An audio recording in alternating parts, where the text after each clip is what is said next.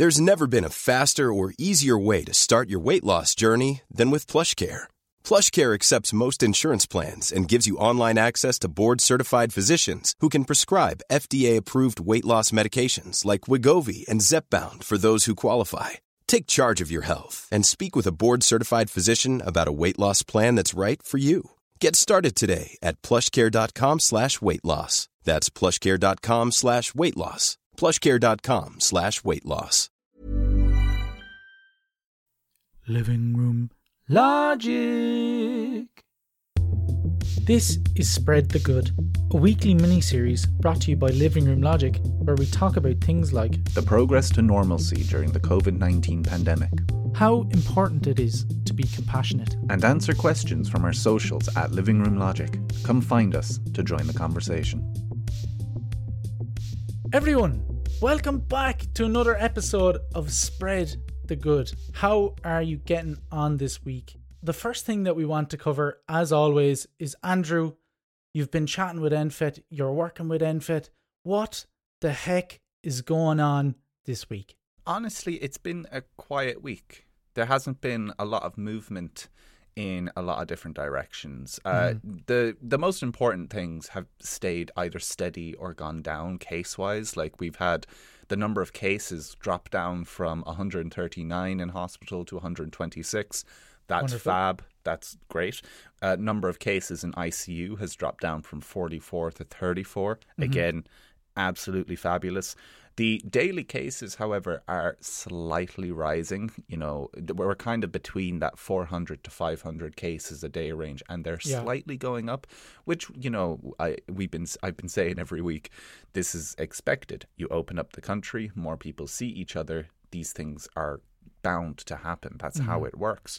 And it's gone up roughly from about 128 per 100,000 last week to 130 per 100,000 this week. Not a huge jump. And it is just to keep in mind that as things open up, we will expect to see an increase. But the important thing is that the most at-risk population are now they're all really vaccinated, the people who were going into hospitals and ICU. So you'll see cases go up, but you'll probably continue to see hospitalizations and ICUs go down. That's fantastic. Vaccinations had a smash of a week. Like, last week we were at like 27.3%, and this week we're at 31.5%. Jesus. It's probably, a huge 4% jump in 1 week. That's fab. That's a huge increase. Like, that is unreal. Yeah, it's great. And like, I remember there was a few weeks ago where we were like, oh yeah, we got 10,000 vaccinations in a day. That's great. And like, 15,000. And then last Wednesday, we got 45,000 vaccinations in 1 day done. Wow. So that's fabulous. That's great. The pace is continuing, isn't it, to pick up? Yeah, it's continuing, and there's loads of really interesting ideas being floated around of like 24/7 vaccination clinics where they'll literally be like, yeah, do you want to come in and get vaccinated at 3 a.m? And I'm like, kind of a walk-in type of thing. Well, not a walk-in type of thing, but instead they basically schedule it so it would be going all the time rather than just between like 9 and 6 or something, to like go all the time. This means that people would have to go out. But like, I think it'd be an optional thing. If it would mean I'd get it faster, sure. I'd get up at 3 a.m., cycle to a vaccination centre and come home and just sleep through the just taxi it to the centre, get it done, 4 o'clock in the morning, happy days. Yeah, I guess you're potentially doubling the amount of the efficiency. You're doubling it. Exactly. And like, that's, you know, I think they're trying to open up every limiting factor and get rid of it, and loads of stuff like that. Really cool. And like this week we're seeing like loads of freedoms coming back, you know, like, and people really need to use it. Use these freedoms. Go meet people outdoors. Go for walks. Go to parks. Go doing all these things. Like, go and relish in both of your newfound social awkwardness, of your underdeveloped ability to socialize after a year of not seeing each other. Yeah. Everyone's so looking forward to having a conversation, and I guarantee you after about 9 minutes, you'll both realize, oh, I'm bad at this. So relish it. This, but so is the other person. And so it makes me feel a little bit easier. You know? Yeah, exactly. So relish it. It's good. It's lovely to have this, because I'd much rather have this social awkwardness than I'd have what I've had the last year, which is social isolation. Yeah. Much preferred. And there's loads of stuff. Domestic travel's back. You know what? Go drive to a beach. Go drive to a mountain. Anywhere you want, and go for a hike, go for a walk. This is good stuff, and go play sport again. If you played sport, go back. This is great. It'll get you outdoors. You'll get to chat to people. You'll get to run. Everyone is now unfit, so it's great. You could potentially be the fastest person on your team now. Yeah, everyone's at a level playing field now, and just so it's good to have these things coming back. It's good to have things to look forward to, and just relish in it. And outdoors is the kind of message of May. Just go outside. Just go outside and meet people. Go for walks. Go look at ducks. There's loads of ducklings out now, and the cygnets are hatching. And this is nature's time to shine, man. Nature is healing.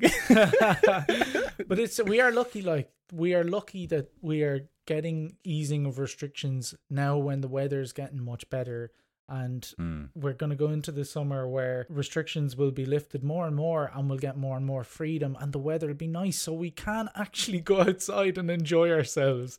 We can, at the time when beer gardens and stuff open and other outdoor activities that are closed now, we actually will be able to enjoy them because it's actually going to be decent enough weather. So that's unreal. Yeah, it'll be nice. There is a summer ahead of us, and I can't wait. So all that COVID news, brilliant stuff. We're on track, everyone. Keep going. Keep doing what you're doing. Happy feckin' days. This is the part where we talk about the slightly heavier stuff, but the stuff that you just have to be aware of, this sort of mental health crisis that is going on in Ireland right now. To really think about these things, to make yourself aware of your mental state and how it is, and to keep checking in on yourself and improve it over the next couple of months. In particular, me and Andrew want to talk about the huge effect the pandemic has had on how we rely on what is known as our digital lives. You have your physical life, which was very normal when there was no pandemic. You'd go out and you'd see your postman and you'd have a chat with them and your neighbours and your community and everything. And that was a large part of your life. But the digital side now is really taken over, where all of our social interaction is now pretty much online, other than maybe the people that we're living with. But some people who are socially isolated, their entire social outlet is online, So the amount of time we invest in our digital lives has increased massively during the pandemic. And whether it's because we're actually stuck in a lockdown and our movement's been legally restricted, or even when restrictions are more relaxed, people can still be afraid of getting COVID, so they isolate themselves more. Either way, we basically end up spending more time on devices in search of either distraction or a sense of connectedness in the midst of all this chaos in the world right now. But here's the thing, right? Technology, in particular social media, it has been amazing. It's been such a helpful medium for us to connect. Think of being able to actually keep in contact with your friends and family. I keep connected with people who are even not in the same country or across the Atlantic Ocean. I can still keep connected with them. And maybe they're isolated over there. I'm isolated over here. We can still talk to each other. It's amazing. We're very lucky to have that. And it's also extremely entertaining. We flick through Instagram and TikTok and we're getting entertained as well. And we're laughing at memes and we're sending them around to our friends. That is the youngest generations now, their way of communicating. So it's amazing. Social media and technology and everything gives us a sense of kind of community. A lot of people join things like Facebook groups and they follow certain people on Instagram or TikTok because they relate massively with them, and they feel a sense of community when they're in a chat or they're watching a Twitch stream. There's 1,000 other people there and they're all having a chat whilst this person is doing their thing. It creates that sense of community that people don't have in their physical lives right now, right? Before social media and the internet was a thing, it must have been really difficult when there was, for instance, there's been pandemics in the past and there's been things where people have had to do curfews and stuff during the world wars and things like this. Think about how isolated they must have been. Well, at least we have the chance of connecting with someone online. Do you know what I mean? And really, it's actually... chances are it'll be more than one person. It might be a lot of people, So that is really good. And it is also needed to be mentioned that, look, social media can also be unhealthy in high doses. And this is not just a social media thing. This is a human thing, that we can compare ourselves to others and we can kind of come up with standards that are unattainable. If we're looking at Instagram and these kind of airbrushed pictures of people with no blemishes, and you're like, how can I ever attain that level of beauty? Like, these things can be unhealthy, and it's just really important to understand that. So don't be afraid of any of that. It's just be aware of them, and it will allow you to do social media in general more healthily. We also need to be aware of the fact that as things reopen, we'll find it really difficult to get back out there and reconnect with our physical lives without feeling serious social anxiety. So this is really important to be aware of, and we'll need to look out for ourselves and our close ones, make sure that anyone who does feel these things can talk out openly or get the necessary help that they need, whether it's counselling or whether it's therapy. And we talked about that about 2 weeks ago. Me and Andrew did, about, you know, that government will need to come up with a kind of action plan to help people who are coming back into this very bustling world again. And you're like, oh my God, there's too many people. What the hell do I do? You know? So what we can start doing is first of all being aware of how much time we spend on devices and deciding what is a healthy amount of time to spend on them, while still being able to meet people in the real world and try and be present when you're out and about, and at least some of the time. It doesn't need to be all the time. When the heck are we always aware of everything going on in our bodies? You know, we're usually in our heads. Yeah. But like the key thing here is just to have active moments of, I'm here. This is what's going on. I am present. Where you recognize yourself being a bit mindful and enjoying that moment, even if it is only one moment, you know, every few days. Like, the more you try and be aware of what is actually going on around you in your physical life, that will help you massively. Can you think of times where you use devices a bit too much, and were there times where you maybe improved that? I think the use of devices acts a little bit like it's like a painkiller on an open wound. You know, it doesn't, you stop feeling the loss of socializing. You stop feeling it so much because you have this connection to people using technology a lot. And I feel what happens to a lot of people, like I'm particularly introverted, and I think that I get away with it. You know, I think I get away with it because I can keep in contact with a few people, very few people. And then since I can keep in contact through devices to do that, I don't feel the pain of not having having the ability to socialize so much. And I think that's definitely come to the forefront during the pandemic, where like I would have been the kind of person who would have been like, I genuinely don't need people. I don't. Yeah. That's why I used to think, and now I'm kind of freaking out on the other end, and I'm like, oh my God, I need people.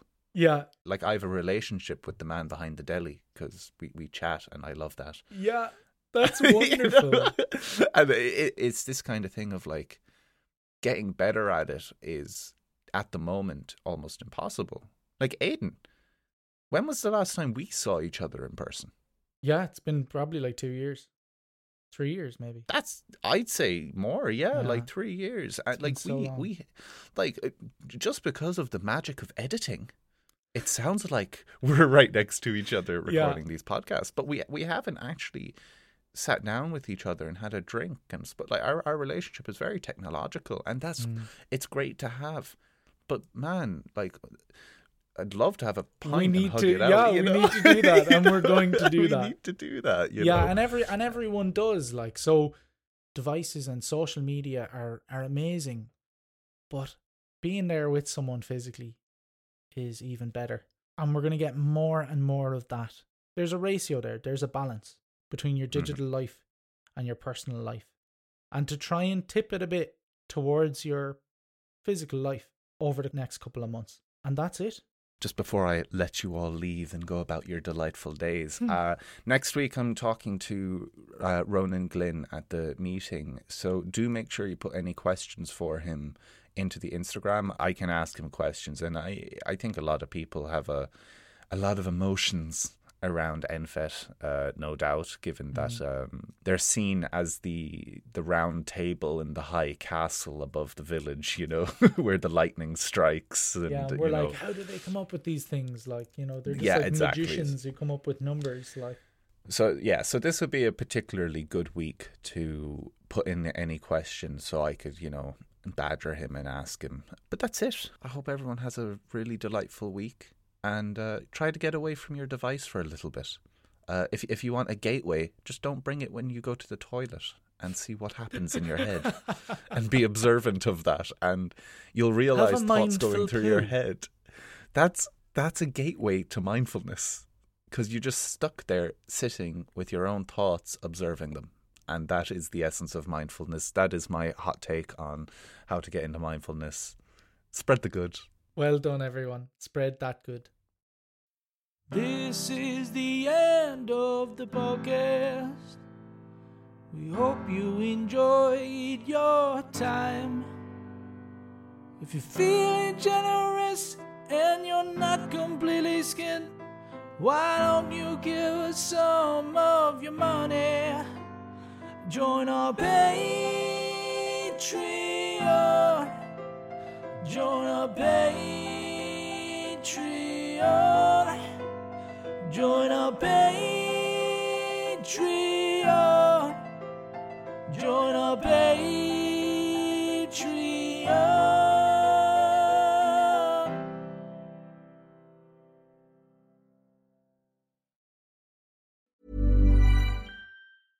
Imagine the softest sheets you've ever felt. Now imagine them getting even softer over time. That's what you'll feel with Boll & Branch's organic cotton sheets. In a recent customer survey, 96% replied that Boll & Branch sheets get softer with every wash. Start getting your best night's sleep in these sheets that get softer and softer for years to come. Try their sheets with a 30-night guarantee. Plus, get 15% off your first order at bollandbranch.com. Code BUTTERY. Exclusions apply. See site for details.